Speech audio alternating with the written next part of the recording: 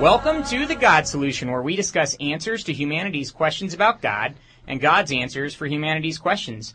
I'm Nate Herbst. And I'm Joseph Fidel. And we have an amazing show for you today. We're in the studio with Dr. Rick Oliver.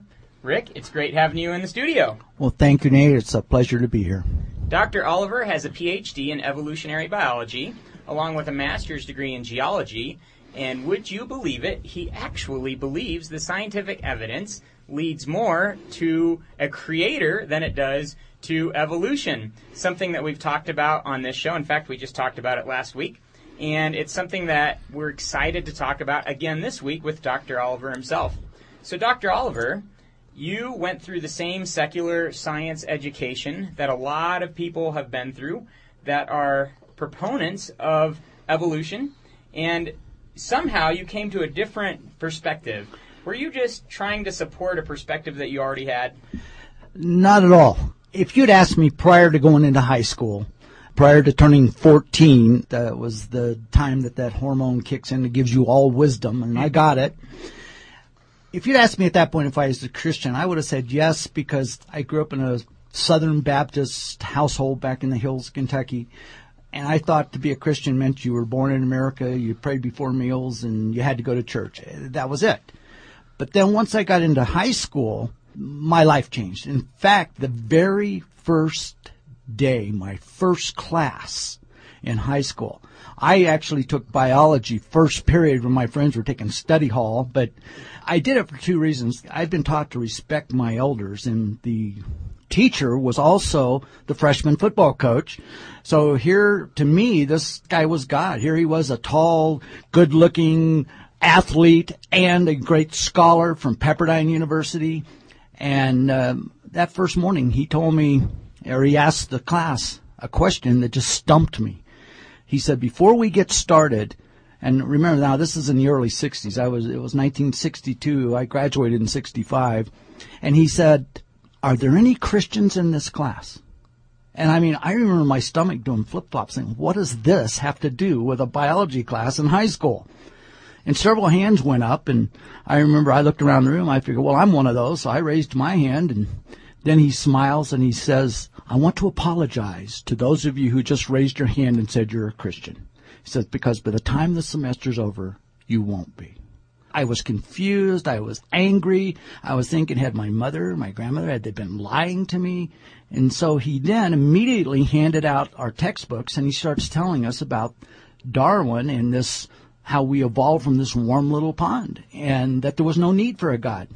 And so by the time the day was over, I wasn't a Christian in my mind, and I'd made up my mind that science had the answers, and I went home and told my mother that this is a myth. You know, science has the answer. And so basically what I did is I made a conscious choice to put my faith in man's word, not God's word. And I worshiped at the altar of science. We've actually heard professors tell students similar things. We've heard of professors that have said, if you are a Christian in this class, you cannot maintain your faith and pass the class. The reality is sometimes there is this dogma in academia where if you don't toe the academic line, you will be ostracized. And so, Dr. Oliver, as you pursued your scientific path, what was your evolution, so to say, from that day forward? Well, I like to tell people, Nate, you know, my PhD is in evolutionary biology, and I chose the school honestly because it didn't just say biology on it. You know, some schools it just says, you know, life science, biology, but it says evolutionary biology, and then I had an emphasis in herpetology. I really believe in evolution. I know it works. I've made it work. I've evolved into the creationist I am today. Okay, so tell me a little bit about your perspective while you were in college and while you were doing your PhD work and shortly after that. You've told me a little bit about that, so why don't you tell our audience about your quote-unquote atheism?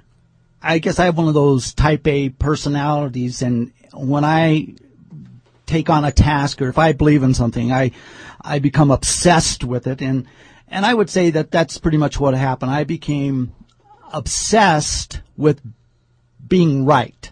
I wanted to prove that I was right. I knew more than my parents. And so I really excelled. I was a science freak from the get-go, and I couldn't decide which ology I liked best, so that's why I have the geology and biology and all the different ologies.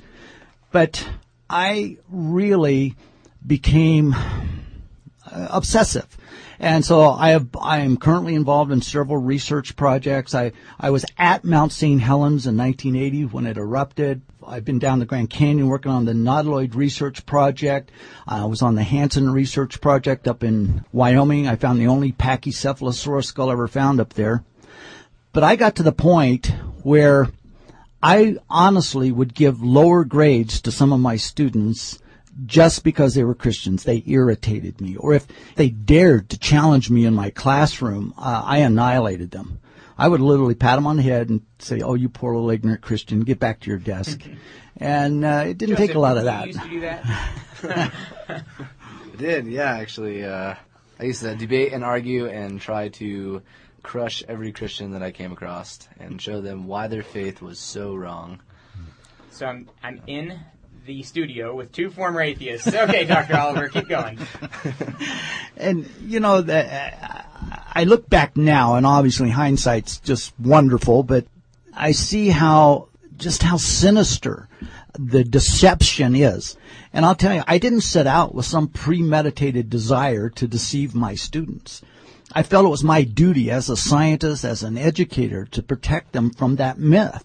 And I felt that I had somehow failed if they didn't come around to my belief. Again, terms are, labels are interesting because I never considered myself an atheist. I considered myself an anti-Christian because an atheist to me was just way too passive. They just didn't know what they believed. And I knew exactly what I believed, and I was out to make sure that everybody else believed that. Growing up in Southern California, during the time that we lived there was this movement back in the late 60s, early 70s. They call it the Jesus movement, all the Jesus people. And there was this big church in Southern California that actually started in a tent and just became the place for all of these, as far as I was concerned, these dropouts, drug hippies, and they needed that crutch.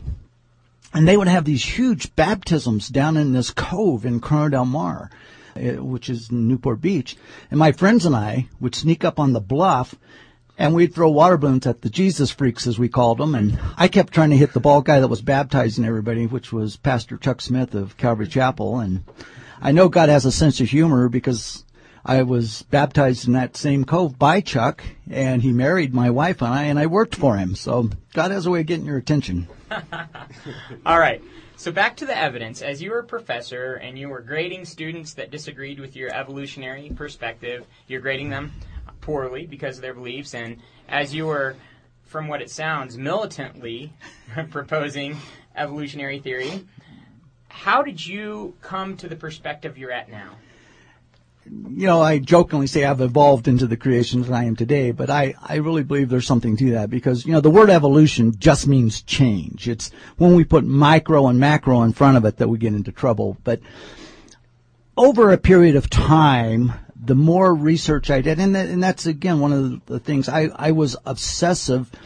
Things started to, there were weaknesses. Every time I looked in the microscope at a simple single-celled organism, I would literally have to step back, take a breath, and convince myself that what I was looking at was random. It wasn't designed because it looked so perfectly designed. And so things started to come apart. And again, it was 1 month after my 40th birthday that I finally realized there was a God and I wasn't him. And that was a big step. But the biology had started, there were a lot of weaknesses. But in 1980, Mount St. Helens, the volcano up in Washington State, erupted. And I was there along with scientists from all around the world. And we observed geologic catastrophism. I saw things that I thought took millions or hundreds of thousands of years occurring rapidly. We saw there's a canyon up there that's been labeled the Little Grand Canyon. It's 1/40th the scale. It's 150 feet deep, a quarter mile wide, and 15 miles long through solid bedrock in a matter of just days and hours. And I saw coalification, fossilization, things happening in a rather rapid pace. The biologic recovery was absolutely phenomenal. And so I saw these things happening. So now my geology as well as the biology starting to come apart.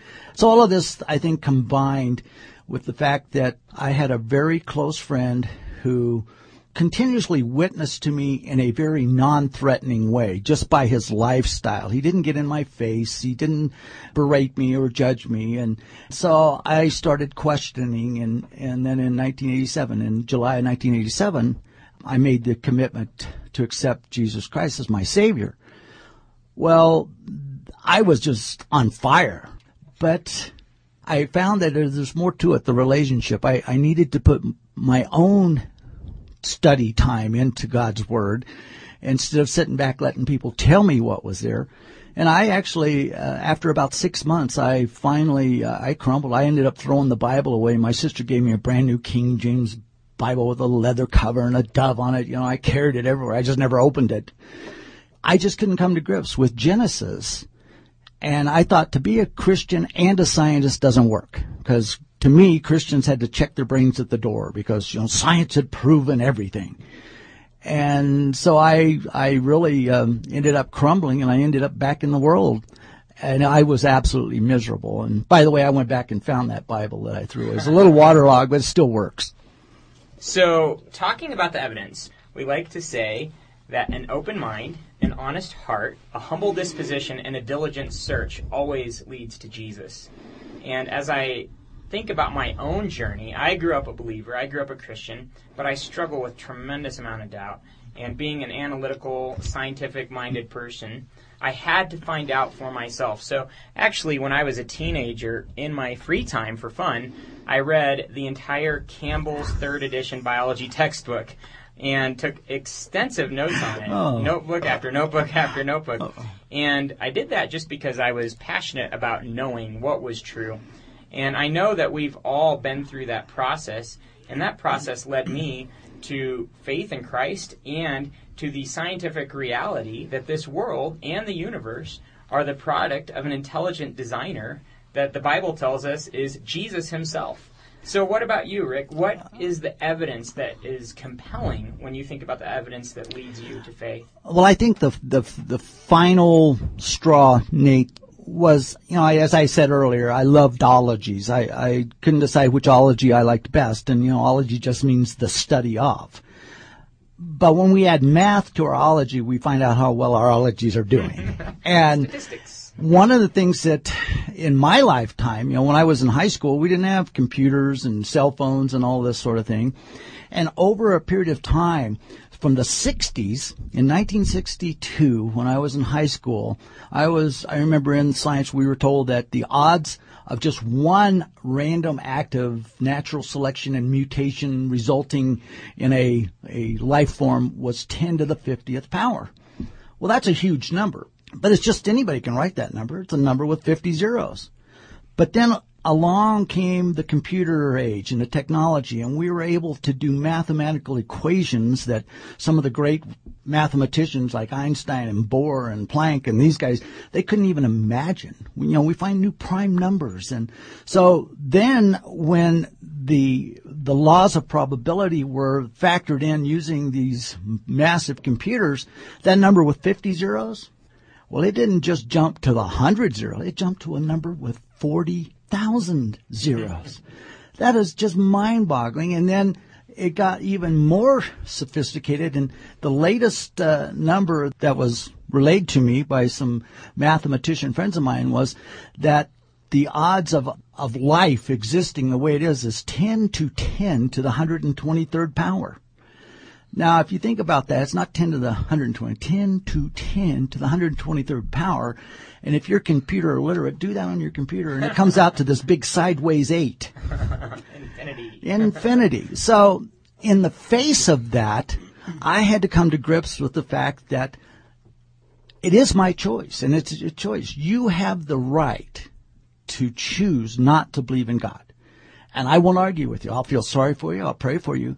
But I can't argue with you. But if you tell me you choose not to believe in God because of all the evidence, now I'll get in your face. Because we are talking here about two faith-based religions. And that's what it boiled down to. I had great faith in man's word. Today, my prayers this morning was, God, give me as much faith in your word as I had in man's word. And that's what it boiled down to. And for me, I had to come, because of my thick head, I had to come to grips with the fact that if the Bible isn't 100% true, then who are you to get in my face with John 3:16? You know, if you tell me Genesis is allegorical or this or that, who are you to tell me which parts are true and which aren't?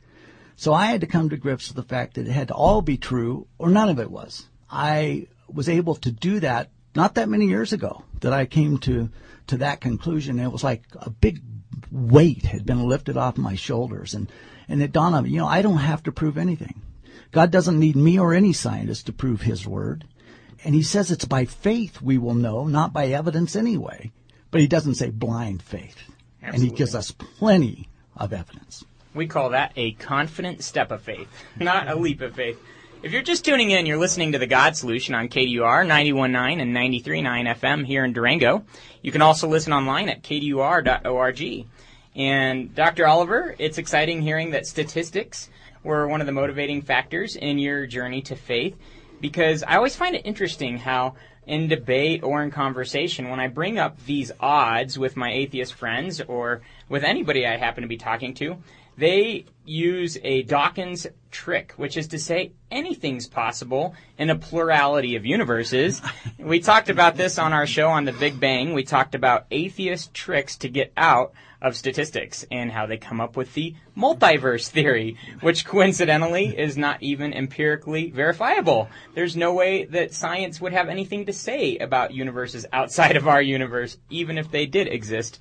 And it creates a bigger problem for the atheist as soon as they mention it.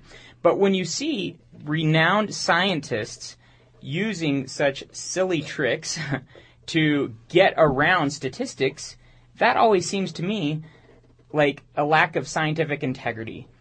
And when I took science classes in chemistry, for example, if I didn't respect the statistics, I lost. For every significant figure I got off, that was 5 points marked off. There was no disrespect for statistics, so it's exciting to hear that. There's something I think a lot of my friends and I call it's a knowledge filter, and we tend to filter out things that don't fit our preconceived philosophical worldview. If you go against the grain, you're in jeopardy of losing your fellowship, your job. It's really sad how the very thing that supposedly makes science strong, peer review and accountability, is sometimes overlooked and bypassed when it deals with this preconceived notion of this Darwinian uniformitarian evolution. Going back to your time in college, you weren't just an atheist, but you were a Christian hater, so to say, and you went on to achieve some great heights in the scientific realm, especially for the naturalist scientific establishment. You were well respected by the peer group that would consist of people like Dawkins, I guess, atheists that would say, well done for following the science where it leads. And then you realized, wait, the science doesn't really lead there. The science leads to creation. So tell me a little bit about some of the signs for creation. Well, in 1976, the National Academy of Science adopted a resolution. And that resolution was just what you just said. It was that scientists should be allowed to follow their research, the evidence, wherever it lead, without fear of retaliation. Now, that's in writing, but it's tried finding that. It's hard to dig that up. It was a resolution that was adopted because in the 70s, especially around 1976, with the computers and things, we were so sure at that time that we were going to find that final nail to drive into the coffin to shut those Christians up, that we were actually afraid that they might interfere with our research in the science. And so we adopted that resolution, or the National Academy of Science. Unfortunately, it's been kind of shoved into the background because we do not allow the scientific community to follow that research wherever it leads. And I could name numerous examples of people that have been, their research has come to a screeching halt when it contradicts the accepted mindset. Follow the dollars. I think people big time can only research as far as they get funded, and if your findings are different than those that are funding want you to find, then no more funding. Yeah, no more funding at all. Well, coming from a scientific background myself, my degree is in chemistry, and loving science, it is refreshing to see someone that is willing to follow the science wherever it leads without fear of repercussion or reprisal, and without fear of losing their job, and then fundamentally to trust that because of that step of integrity, things are going to be a lot better than if we just keep pretending like the evidence points one direction or another. As we conclude the show today, Dr. Oliver, I'd love to give you an opportunity to talk to our audience about Jesus. We've talked a little bit about the evidence, and we've talked a little bit about your journey. But first and foremost, what about Jesus? That is the core of our life. Jesus is the Savior, the Son of God. And that's why I find it so hard to understand, even in the Christian community sometimes, when Jesus is kind of watered down, and Jesus is very clear in saying, I am the way. And the way is not broad. It's not wide. It is narrow. And we need to understand that the Son is the only way to the Father. And if we take Jesus out of the picture or water it down, then we're basically taking the foundation out from under our very belief. And that's what I did as a secular scientist teacher. I shot right for the foundation of my students. And I never shied away from discussions or arguments with them in the class. But I'll tell you a sad thing. In all the years, I never compromised when arguing or discussing with my Christian students. But they always did. And I knew they would. See, if I never allowed their God into my science, but they always allowed my science into their God. And that's the trap. And I have people say, well, couldn't God have used evolution? Well, of course God could. God can do whatever he wants. But sin, God can't sin. But, the question should be, did God use evolution? Then we can go to Scripture, and he tells us no. He says, we are created in his image. So I had to come to that conclusion. Thanks, Dr. Oliver, for coming in and talking to us. I'm getting my degree in environmental and organismal biology, and I have a minor in philosophy. I'm really empirical-minded also, and I love to think and pull things apart. And I actually was a very adamant atheist. I said before, I used to debate and try to argue with every Christian that I came across, my family, friends, whoever would give me the time to argue. I actually wanted to be a biology professor, so that way I could save the world from this scourge of religion and save it with science. But, I started realizing that I had this huge bias towards science. I never actually had read the Bible, and so I figured, well, hey, let me get acquainted with what I'm trying to destroy here, so then I could have better evidence to use against them. But a strange thing happened. As I started reading the Bible, a lot of things came out that I never realized. There's so much wisdom within the Bible and so much truth. It seemed like Jesus was just speaking to me. So I got a hold of Nate here, actually, when I started going to Fort Lewis College. And Nate helped me grow in my faith immensely. It gave me a lot of books and just helped me think critically and question my own beliefs. That was something I never did. I questioned everyone else's beliefs, but I never questioned mine. Something important about being a skeptic is you should be skeptical of your skepticism. And so, just through a lot of reading and thinking and talking with other people who are a lot smarter than I was, I came to the conclusion that Jesus Christ was, in fact, God, and he was the Savior. Dr. Oliver, I really liked how you said, Jesus is the foundation. He is the Savior, because without him, we can't get to the Father. And, I'd like to just tell our audience why that's so. I mean, we are a fallen people. We We all sin, and our sin is very selfish, and it separates us from God. God, being a perfect being, cannot be in our presence when we're unperfect. Jesus Christ came to bridge our way back to God in doing that. He lived the perfect life that we could never live and died the death that we should have died in order that we might be connected back to God. I actually believed in God for quite a while before I became a Christian, and it's not as simple as saying, yeah, God exists. There's this actual thing you need to do. You need to accept the grace that Jesus offers you. I mean, he's beaten death and he's provided us with salvation, but it doesn't do us any good if we don't accept it. It's as simple as acknowledging that and praying is just talking to God and asking God to come into your life and to help you be the person that he made you to be. God has a wonderful plan for our lives, and if we just let him come into our lives, he will do wonderful things in our life. And just tell him that you want to accept the grace that he has given us, the freedom from our sin, and the salvation that he has provided through dying on the cross for us. I really hope that if you haven't taken that step, you'll get a chance this morning even to talk to God and to ask him to forgive you and to come into your life and to make you the kind of person he wants you to be.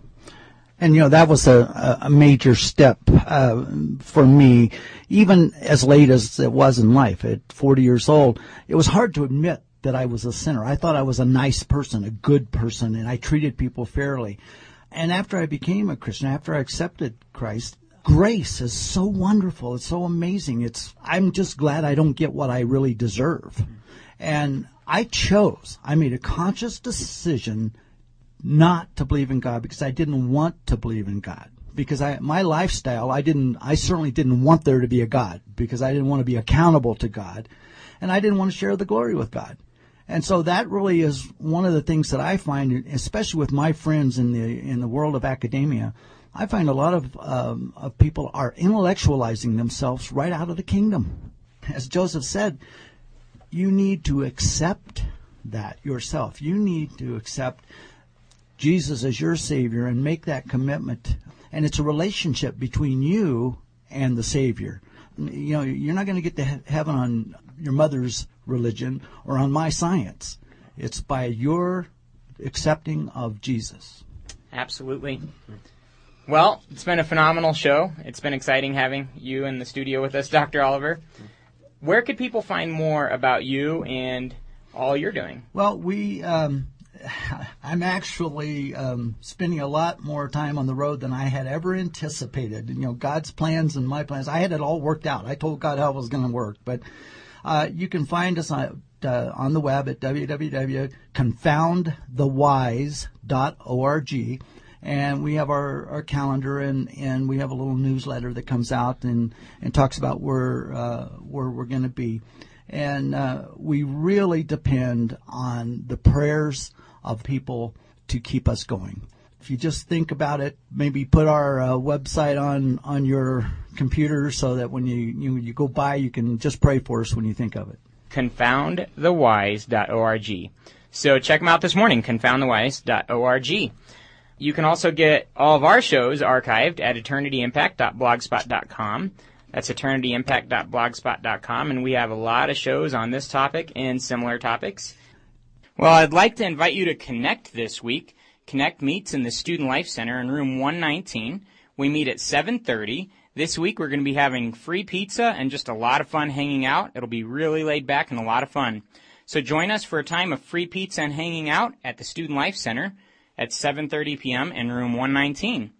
I'd also like to invite you to Calvary Chapel, which is the church that Rick Oliver is associated with. They meet at the Gaslight Theater at 9:30 a.m. this morning. I hope you'll give them a shot. Finally, thank you so much to First Baptist, to Jeff Dobish and Gary Harple for bringing Rick Oliver to town. Thank you guys so much for all you did to make this possible. Remember, an open mind, honest heart, humble disposition, and diligent search always lead to Jesus. And that's my hope, that you'd find him today. Thanks so much for listening. We'll see you again next week.